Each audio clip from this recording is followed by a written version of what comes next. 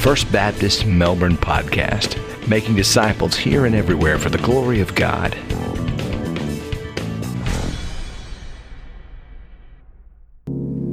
If you have your Bibles today, and I hope you do, would you turn with me to 2 Samuel chapter 13. 2 Samuel 13. Over the last year or so, we have been walking verse by verse through the books of Samuel. And right now we're in the life story of one of the most important characters in all the Bible, King David. And a couple of weeks ago, we looked at really what is the lowest point in King David's life, when he committed adultery with Bathsheba and had her husband Uriah murdered to try to cover his tracks. Last week, we saw how the Lord confronted David in his sin.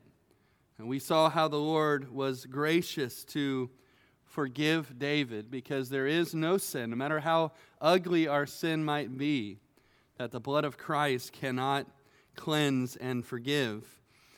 But one of the things we talked about last week is that just because the Lord is gracious to forgive our sin does not mean that there will be no ongoing consequences for our sin in our life. In fact, God told David that even though he forgave him, that there would be consequences in his life because of his sin. The first of those that he experienced was the death of the child that he had conceived with Bathsheba, but God said that was only the beginning. In fact, this is what God said to David in chapter 12, verse 10. It said, "Now therefore the sword shall never depart from your house, because you have despised me, and have taken the wife of Uriah the Hittite to be your wife." God said, David, because you have used the sword, because you've killed someone with the sword is never going to depart from your house. There's going to be violence in your own family and household. And what we're going to read today in 2 Samuel 13 is just the ugly beginning of this word from God coming to pass in David's house. Let's read the first part of this story as we get started. 2 Samuel 13, beginning in verse 1, and for now we'll read down to verse 22. The Word of God says this: "After this, Absalom, the son of David, had a lovely sister whose name was Tamar.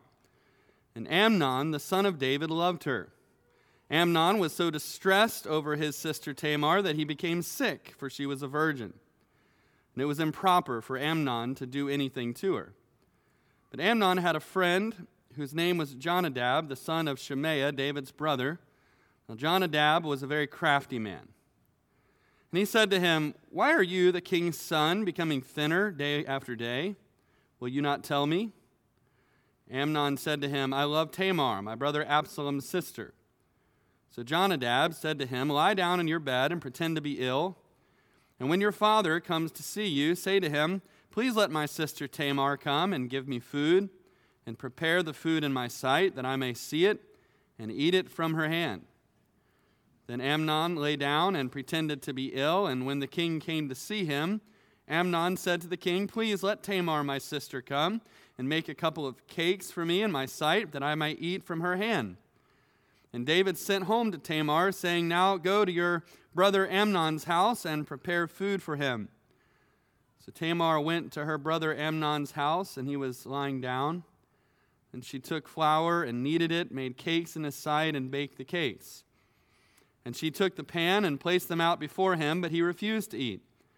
Then Amnon said, "Have everyone go out from me." They all went out from him. And Amnon said to Tamar, "Bring the food into the bedroom, that I may eat from your hand." And Tamar took the cakes which she had made and brought them to Amnon, her brother, in the bedroom.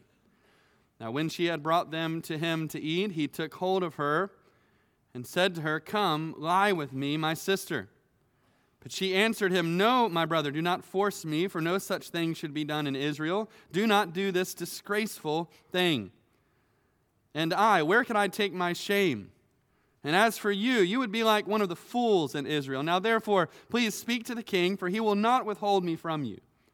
However, he would not heed her voice, and being stronger than she, he forced her and lay with her. Then Amnon hated her exceedingly. so that the hatred with which he hated her was greater than the love with which he loved her. And Amnon said to her, "Arise and be gone." So she said to him, "No, indeed. This evil of sending me away is worse than the other that you did to me." But he would not listen to her.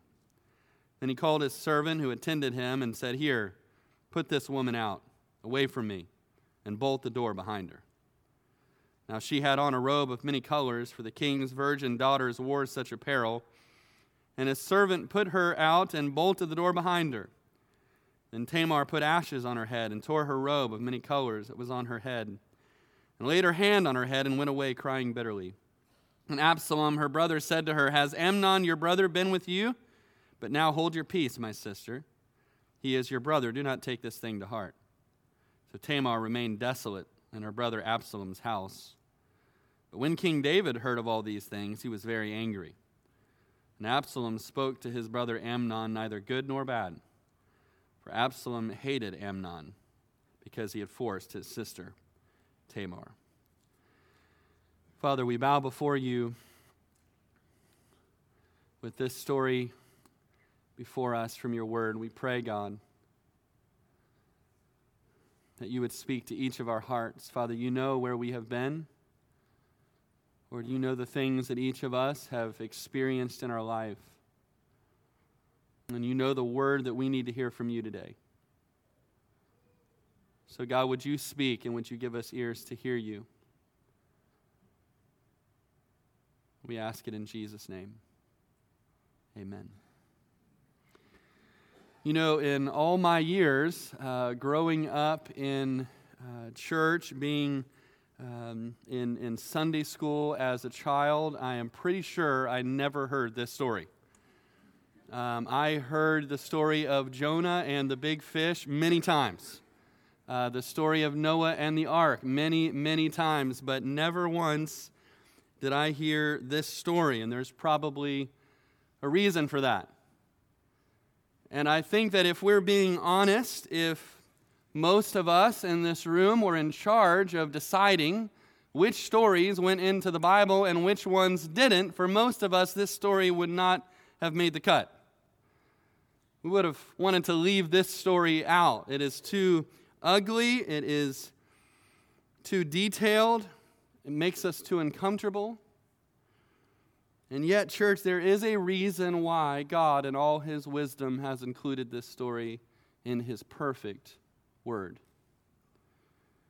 In fact, in our culture today, this story may be a lot more applicable than we want to admit. Because this story, like perhaps none other in the Bible, tackles head-on the subject of sexual abuse. And it seems like in our culture, especially over the last few years, that this subject of abuse shows up in every sector, every part of society. We hear about it in Hollywood. We've heard about it in these past years in Washington, D.C. We've seen it and read stories about it in the Boy Scouts. We have heard about it for years now in the Roman Catholic Church.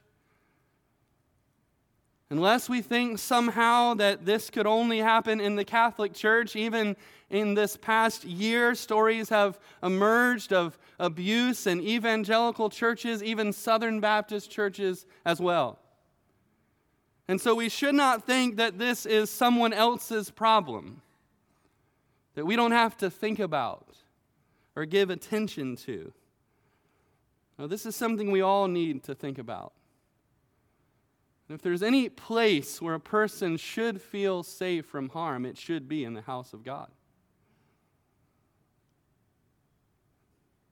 Almost certainly, there are some of you in this room for whom this subject is not a hypothetical, but that at some point in your life, you have been touched by abuse. Whether it be physically or sexually or emotionally, you have been abused. I'm praying especially for you today.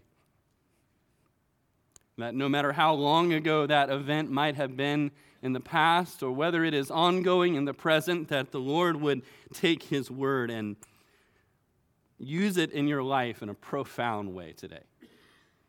That you would be pointed to the hope that is available in Jesus Christ. There are 4 characters that we can learn from in this story. I believe that each of these 4 characters has something important to teach us. In fact, I think based off of each of these 4 characters, there is an action that the Lord would have us to take. And so first off, from the character of Amnon. I believe the Lord would want us to be horrified by the sin of abuse. And we should be horrified when we think about it, when we think about how abuse can, in a matter of mere minutes, shatter the life of everyone that it touches. The first person that's introduced to us in verse 1 is actually Absalom, because this is the beginning of Absalom's story, which will take the next several chapters for us to read about. But here we're told that Absalom has a beautiful sister named Tamar, and he has a not-so-beautiful half-brother named Amnon, who's actually David's oldest son and is heir apparent to his throne. And Amnon has developed a perverse crush on his half-sister, Tamar. He is lovesick for her, so to speak. He cannot stop thinking about her, and he gets to the point where he is not even eating anymore, and people begin to notice his haggard appearance. But notice the way that verse 2 is phrased. It says, Amnon was so distressed over his sister Tamar that he became sick, for she was a virgin, and it was improper for Amnon to do anything to her. Now that's actually pretty troubling. Because when you truly love someone, you're thinking about what you can do for them, but he was distraught, the text says, because he could not do anything to her. This is not actually love at all, is it? This is unbridled and ungodly lust. What Amnon needed at this particular juncture in his life was a godly friend who would give him a proverbial, or maybe a not-so-proverbial, slap in the face and wake him up. But unfortunately, it's not a godly friend that he meets. It's a very crafty man named Jonadab, who's actually his cousin. And cousin Jonadab doesn't correct Amnon at all. Instead, he gives Amnon a plan through which he can get some alone time with Tamar. He tells him to do what a second-grade child might do to get out of a day of going to school, to pretend to be sick. And then when his dad comes to check on him, to ask him if he would send his sister Tamar to him to make him some comfort food.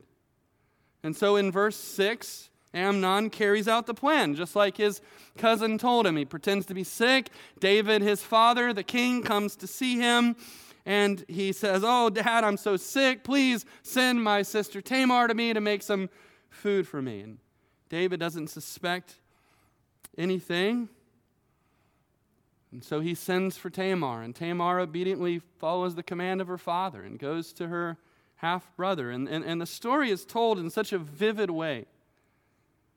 And Tamar is there, apparently in some kind of adjoining room, cooking and preparing the food, and Amnon is laying on his bed watching her, and then when she's finished, she brings in these little get-well cakes on a pan and lays them there beside his bed, but now he pretends to be too sick to even take one of them and eat them, and so he sends everybody else out of the area, and then he calls for his sister to come back into the inner bedroom again so that he can, quote, eat from her hand.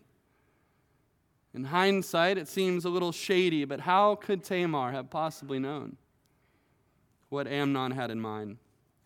Verse 11 says that as soon as she got close enough, the trap was sprung, and he took hold of her. Strong language. It means he grabbed her and he wouldn't let her go. And he said to her, "Come and lie with me, my sister." And as Amnon's hands wrapped around her wrist, Tamar's response was immediate and it was forceful. Look at what she said in verse 12. She says, "No, my brother, do not force me, for no such thing should be done in Israel. Do not do this disgraceful thing."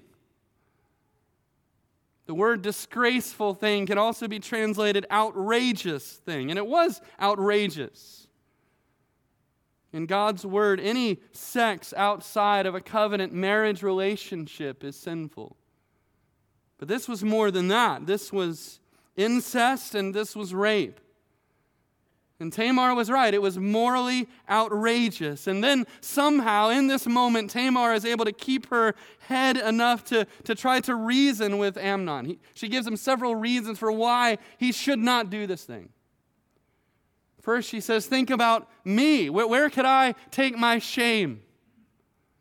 Then she says, if you won't think about me, think about yourself. If you go through with this, you will be seen, she says, as one of the fools in Israel. The word fool doesn't just mean a stupid person or an unwise person. It means a godless person. She says, you would be seen as a godless person because what you're about to do is a godless thing to do. And then last of all, she says, just go and ask our father, ask the king. He won't keep me back from you if you really want to marry me. Now, I don't actually think for a second that she wanted to marry Amnon. I don't really even believe that she thought King David would break God's law and allow this marriage to take place. But at this point, understandably, she's trying anything and everything to get out of this terrifying situation. But Amnon would not listen to her. He would not ask his father for her hand in marriage. He would not wait. He would not reconsider. His sexual desires needed to be met immediately. And so in verse 14, in just a few brief words, we read about this terrible act itself. It says, however, he would not heed her voice. And being stronger than she, he forced her and lay with her. And what Amnon did to Tamar was horrible. But if only there was just one Amnon and one Tamar in the history of the world. But we know that this story has been played out again thousands and thousands of times in various ways and in various places throughout human history. And though not always, oftentimes it is men who, like Amnon, are physically stronger, who misuse that strength to abuse and hurt and take advantage of those that they have been called upon to defend and protect. Certainly there is hope for modern-day Amnons, because there is hope for all of us at the cross. But with that said, we should all be horrified by a sin like this.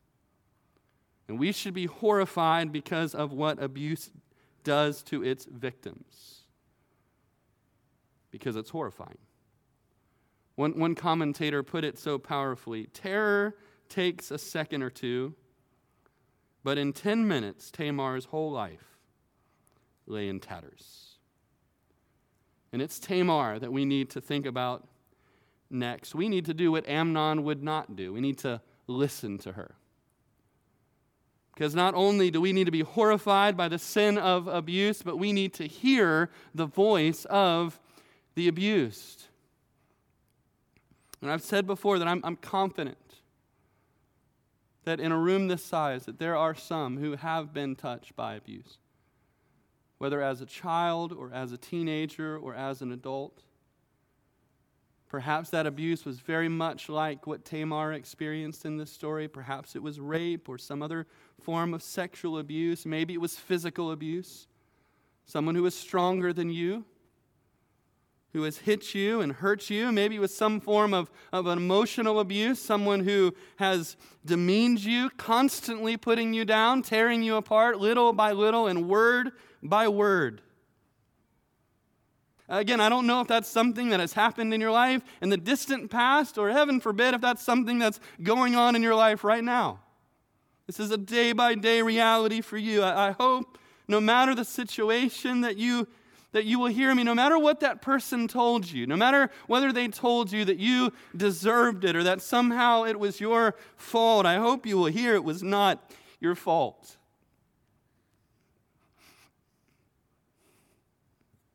I hope you will hear that you did not deserve it, that it was not right, that what happened to you was evil, that it was the evil act of a sinful person. But I hope you will hear that your God loves you and that you are precious in His sight. Maybe you're wondering, well, what do I do now? How do I respond if something like this has happened to me or is happening to me? There's a lot that I would say in response to that, but I think that it starts with simply talking with someone that you trust. And I hope that in our church family there would be someone here that you would trust, whether a pastor, whether your small group leader, whether a friend. And I know that can be scary. You might think, well, what if they don't believe me? What if they look at me differently? What if they think I can't serve anymore? I can't be used anymore? The church is a family. We're here to bear each other's burdens. We're here to lift each other up. And if there's anywhere, again, that should be a safe place to do that, it should be in the house of God, where we remind each other that no matter what wounds we might have, that we have a Savior who was wounded. In fact, we have a Savior who even right now has wounds in His hands and in His side and in His feet. And we can bring our wounds to Him. Maybe you would rather talk to a trained Christian counselor about some of the things that you have experienced. I'm going to put a website of a group of counselors that we often use on the screen behind me. Take a minute, write that website down if you believe that would be a helpful step for you. But it's important that if you've experienced something like this, that you would find a safe place to share it. Often that's the first step that allows the healing process to begin. You know, in Tamar's case, the nightmare that happened in verse 14 wasn't even the end of her suffering. Because look at how Amnon treats her immediately afterwards. In verse 15, it says, "Then Amnon hated her exceedingly, so that the hatred with which he hated her was greater than the love with which he had loved her. And Amnon said to her, 'Arise and be gone.'" Earlier he talked about how much he loved her. Now his love turns to hatred, and he treats her like nothing more than a piece of trash to be discarded. He's repulsed by her now. Just the sight of her reminds him of what he had just done. He wants nothing to do with her. All he says to her is, "Get up and get out." And rightfully, in verse 16, she protests that. She says, "No, this evil that you're doing to me now is even worse than what you just did." Because in that culture, according to God's law, Amnon now had a responsibility to care for Tamar, to provide for her, and yet he was abdicating that by sending her away. So the servant that he had sent out of the room, now he calls him back into the room and tells him to put this woman out. And in fact, in the Hebrew, the word woman isn't even there. He just says, "Put this out."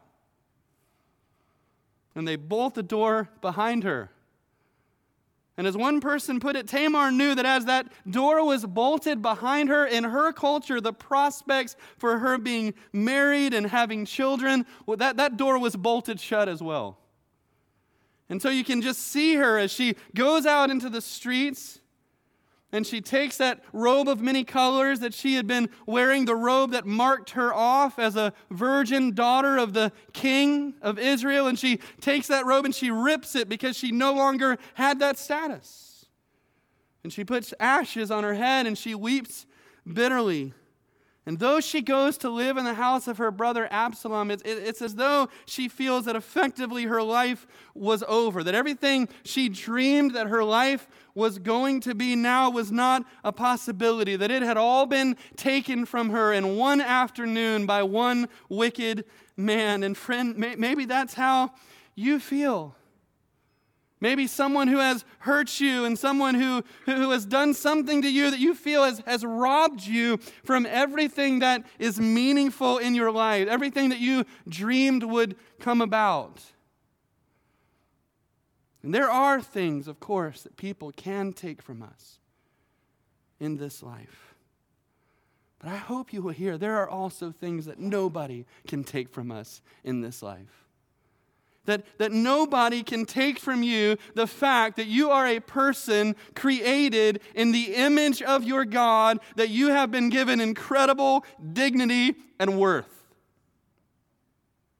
That nobody can take away from you the fact that you are loved by God so much that He sent His one and only Son to die for you. No one can take from you the fact that if you know Jesus, that Jesus Christ, the very Son of glory, lives inside of you. No one can take from you that if you know Him, you are a son or a daughter of the King. Nobody can take from you that you have a promise that one day you will live in an eternal home with your God who loved you and died for you. No one can take from you God's plan to use your life, even with its scars and its wounds, to bring glory to Him and to bring blessing to others. No one can take any of that from you, because all of that was given to you by a God who is far more powerful than the person who hurt you. There's a third character in this story we need to think about and learn from, and that's David. From him, we need to learn to help the abused find justice and healing, which is precisely what David does not do. I want you to look with me at verse 21. It says, "But when King David heard of all these things, he was very angry." Well, that's good. He should have been very angry. Should have been very angry about what his oldest son had just done to one of his daughters. It's good that he was angry. The problem is that's all he was. He was angry. If you read on in this story, there is no record that King David, as the supreme judge of the land, does anything about what just happened. That there's no record of him going to his daughter and comforting his daughter. There is no record of him doing anything with Amnon at all. Doesn't kick him out of the house. That doesn't do anything. Doesn't banish him. Does absolutely nothing. This is how David shows up in this story. The one who did not act. J.D. Greer said it like this: David, who once stood up to the giant Goliath, here does nothing to avenge his little girl.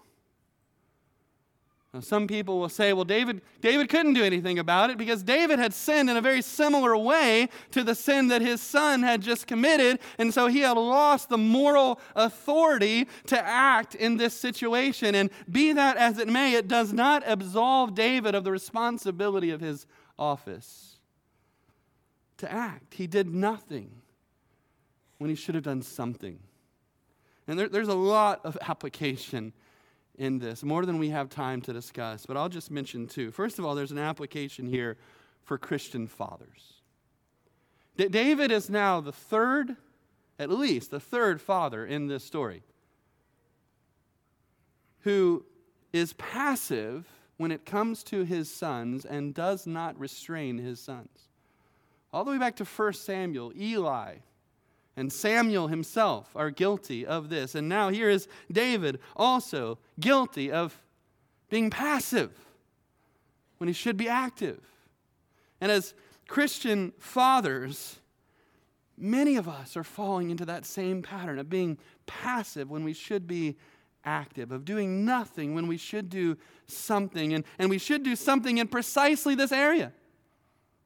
of doing all we can to raise up our sons and raise up young men the right way to treat and honor the women who are in their lives.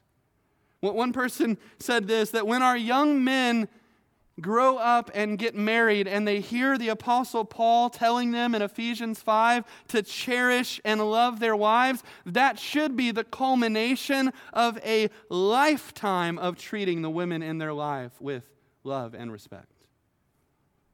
That's only going to happen as we as fathers teach them and model for them what that should look like. So there's an application for fathers here, but there's also an application for institutions in general and churches in particular. That we need to, unlike what David did here, we need to take action to help victims of abuse to find healing and, if possible, justice. Look at this verse in Proverbs chapter 31. It says, "Speak up for those who cannot speak up for themselves." That is what we're all called to do, but it's something that the church is called to do. To be proactive. While no church, and I hope you hear this, while no church can make it so that no evil ever happens within its walls, we need to do everything in our power to make the church a safe place, especially for our children and our students. And we are doing everything in our power that we know of to make this a safe place. And then if, again, heaven forbid, something were to ever happen of this nature, we should be prepared to address it and handle it in the right way. And that's why after reading these stories of other churches where these types of things have happened, now for several months our pastoral team has been working on a response plan to abuse so that we would be ready if an event like this were ever to take place. Hopefully that's a plan that we never need to use. But we need to be ready to respond if that time comes. You know, sometimes the proper response includes contacting authorities outside of the church. But sometimes I'm afraid churches are afraid to do that. The churches feel like, okay, you know, we have to kind of close in the ranks here. We have to protect our reputation. You know, what if people found out that this took place, that this kind of thing happened here? But that is utter nonsense. I love what Russ Moore said about that. Jesus never tells us to protect his church by covering up sin. No, we should deal with sin. We should expose sin. And when it's of a criminal nature, it's our duty to report sin so that we make sure that no other innocent people get hurt. If all the stories we have seen over the last few years have taught us anything, it's that all that needs to happen for an evil person to hurt more people is for good people to do nothing about it. So one more character we need to learn from in this story, and that's David's other son, Absalom. After Absalom finds out what his brother did to his sister, we're told that he keeps his feelings to himself. He hated Amnon, but he doesn't say anything good or bad to him. He wears his feelings close to the vest. But all along he was seething on the inside, and he was planning and plotting his revenge for 2 full years. Let's read the rest of the story, starting in verse 23. It came to pass after 2 full years that Absalom had sheep shears in Baal Hazor, which is near Ephraim. So Absalom invited all the king's sons. Then Absalom came to the king and said, "Kindly note, your servant has sheep shears. Please let the king and his servants go with your servant." But the king said to Absalom, "No, my son, let us not all go now, lest we be a burden to you." Then he urged him, but he would not go, and he blessed him. Then Absalom said, "If not, please let my brother Amnon go with us." And the king said to him, "Why should he go with you?" But Absalom urged him, so he let Amnon and all the king's sons go with him. Now Absalom had commanded his servants, saying, "Watch now, when Amnon's heart is merry with wine, and when I say to you, 'Strike Amnon,' then kill him. Do not be afraid. Have I not commanded you? Be courageous and valiant." So the servants of Absalom did to Amnon as Absalom had commanded. Then all the king's sons arose, and each one got on his mule and fled. And it came to pass, while they were on the way, that news came to David, saying, Absalom has killed all the king's sons, and not one of them is left. So the king arose and tore his garments and lay on the ground, and all his servants stood by with their clothes torn. Then Jonadab, the son of Shimea, David's brother, answered and said, Let not my lord suppose they've killed all the young men, the king's sons, for only Amnon is dead. For by the command of Absalom, this has been determined from the day that he forced his sister Tamar. Now therefore, let not my lord the king take this thing to heart, to think that all the king's sons are dead, for only Amnon is dead. Then Absalom fled, and the young man who was keeping watch lifted his eyes and looked, and there many people were coming from the roads on the hillsides behind him. And Jonadab said to the king, Look, the king's sons are coming, as your servant said, so it is. And so it was, as soon as he had finished speaking, that the king's sons indeed came, and they lifted up their voice and wept. And the king and all his servants wept very bitterly. But Absalom fled and went to Talmai, the son of Ammihud, king of Geshur, and David mourned for his son every day. So Absalom fled and went to Geshur and was there 3 years. King David longed to go to Absalom, for he had been comforted concerning Amnon because he was dead. We've looked at Amnon and Tamar and David, but last of all, let's spend a moment considering Absalom. And Absalom teaches us that we should not harbor bitterness towards those who have hurt us, but instead we should bring everything to the Lord. So one person put it, Absalom's hatred was a sophisticated hatred. It was a high-class hatred, a hatred that could wait. And for 2 full years, he plotted and he planned his revenge. And then the day came when he was going to shear his sheep. And in that culture, sheep shearing was an event to be celebrated. It was happening 12 miles from Jerusalem. And so Absalom asked his father, the king, to come and be a part of the celebration, probably knowing that his father would decline. But asking him first would lower the suspicions. And so after David declined, he said, well, if you can't come, then let the crown prince come. Let your oldest son Amnon come, and all the rest of my brothers. You can tell that David is a little suspicious of that, and he should have trusted his instincts. But after Absalom urges him, he eventually lets Amnon and his brothers go. Verse 28 tells us that Absalom already had the trap ready. He had already told his servants, once Amnon gets there, once he's good and drunk, then I want you to rise up and I want you to kill him. And we're meant to see, this is intentional, we're meant to see the parallel between what Absalom is doing here to Amnon and what David, his father, had done to Uriah. Remember, David first tried to get Uriah drunk. And when that didn't work, he ordered his servants to kill him. Well, Absalom's plan just lumps all that together in one. This is the sins of the father continuing with his sons. In verse 29, Absalom's servants do exactly as they are told. They rise up and they strike Amnon, his brother, down. And all the other sons of the king flee, but this false rumor reaches the king that all of his sons have been killed until this same snake in the grass, Jonadab, happens to be standing there, the same one who gave the plan to Amnon to how he could be alone with his sister Tamar. He speaks up and he says, King, don't think that all your sons have been killed, only one, only Amnon has. And then notice what he says at the end of verse 32. He says, For by the command of Absalom, this has been determined from the day that he forced his sister Tamar. In other words, your son Absalom has been planning to do this 2 years. And as we think about the different characters in this story, again, maybe at some point in your past you have been a Tamar. But is it possible that now you're in danger of becoming an Absalom? Because for years now, you've been nursing feelings of bitterness, feelings of revenge towards the person who hurt you at some point in your past. And this story shows us what a dangerous road that is to walk. And we've already talked about how there are actions that we need to take when we've been hurt, especially of a criminal nature. There's people we need to tell, things we need to do.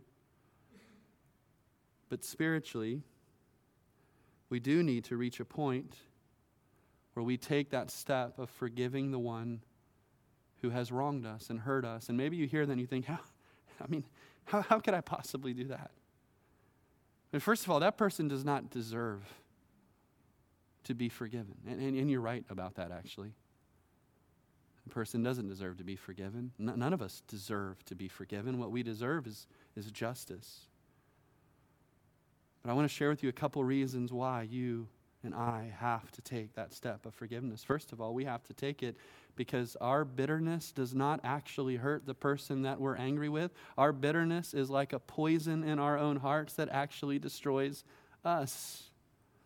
And God wants to extract that poison from us. He wants to set us free from a cage of bitterness and unforgiveness that maybe you have been living in for years, and it is keeping you from moving forward in your walk with Christ.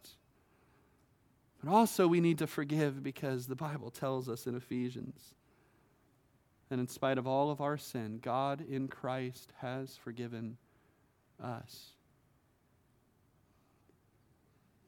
He calls us to forgive, and He calls us to give those feelings of revenge in our heart over to Him, because vengeance does not belong to us. Vengeance belongs to the Lord. You know, if you've been a Tamar, if someone has hurt you at some point in your past, you cannot actually help that. That was something that someone did to you. But you have a choice of whether or not you walk down the road of Absalom. That is a decision that each of us needs to make. The last few verses of this chapter tell us that after Absalom kills his brother, he flees. He runs away to a kingdom outside the borders of Israel. After some time, David begins to miss his son Absalom, but at this point he takes no action to get him back. And next week, as we pick up this story, we're going to see what happens when Absalom finally does come back home. You know, earlier this week, I was reading a story of a young woman who, like Tamar, was a victim of rape.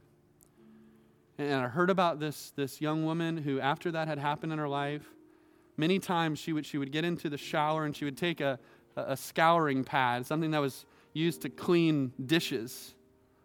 And she would take that and she would scrub her body as if she scrubbed hard enough and if she scrubbed deeply enough that she'd be able to take away the shame and take away the guilt of what had happened in her life. But it was powerful to read that after this young woman was introduced to the love of Jesus, she threw those scouring pads away.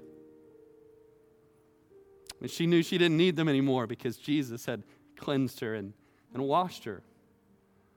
You know, oftentimes victims of abuse, they have the same question that Tamar asked of Amnon in verse 13. Where can I take my shame?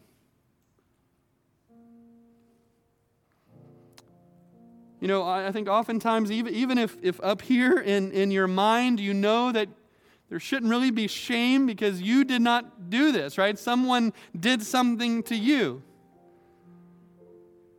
And yet sometimes our heart has trouble believing that. We still have shame and we still deal with guilt over what happened in our life, over what we are a part of. And we ask that same question Tamar asked, where can I take my shame? Friend, I hope you hear you can take your shame to the cross.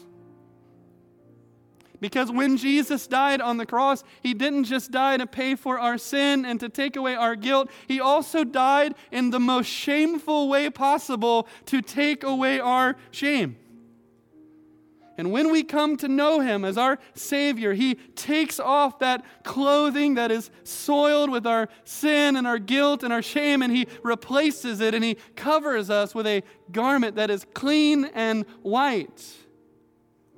That is His perfect goodness and righteousness. In just a minute, I want to ask you, if you've never trusted in Jesus as your Savior, to come and do that this morning. But right now, I want to ask if you would bow your heads with me. And I just want to take a minute and I want to pray for you. And I especially want to pray for anyone in this room who has been a victim of sexual or emotional or physical abuse. And I promise you, I am not going to embarrass anyone in this room. But right now, with every single head bowed and every eye closed, if you're someone who would say, Pastor, at some point in my life, one of those things happened to me. In some form, in some fashion, I have been abused, and I want you to pray for me. If that's you, and if you would have the courage to do that, again, with no one looking around, I just want to ask you, would you just slip up your hand so just I can see it and put it right back down? Pray for you. Father, you see these hands? Father, hands going up all over this room. You know every story. You know every wound. Your word says you have every tear in your bottle. Father, I pray today that you would give grace to these. Father, you give them courage in some cases to know what they need to do, to know what steps they need to take. Father, for others, that you would just meet them with your just continued healing in their life. But even though the scars will remain, Father, they would see your grace and your strength holding up their arms. That you do have a good purpose and a good plan for them to use them. Father, I pray they would feel your love. They would know today that they are a child of yours, covered in the blood of Jesus, your Son, with heaven as their eternal home if they know your Son, Jesus.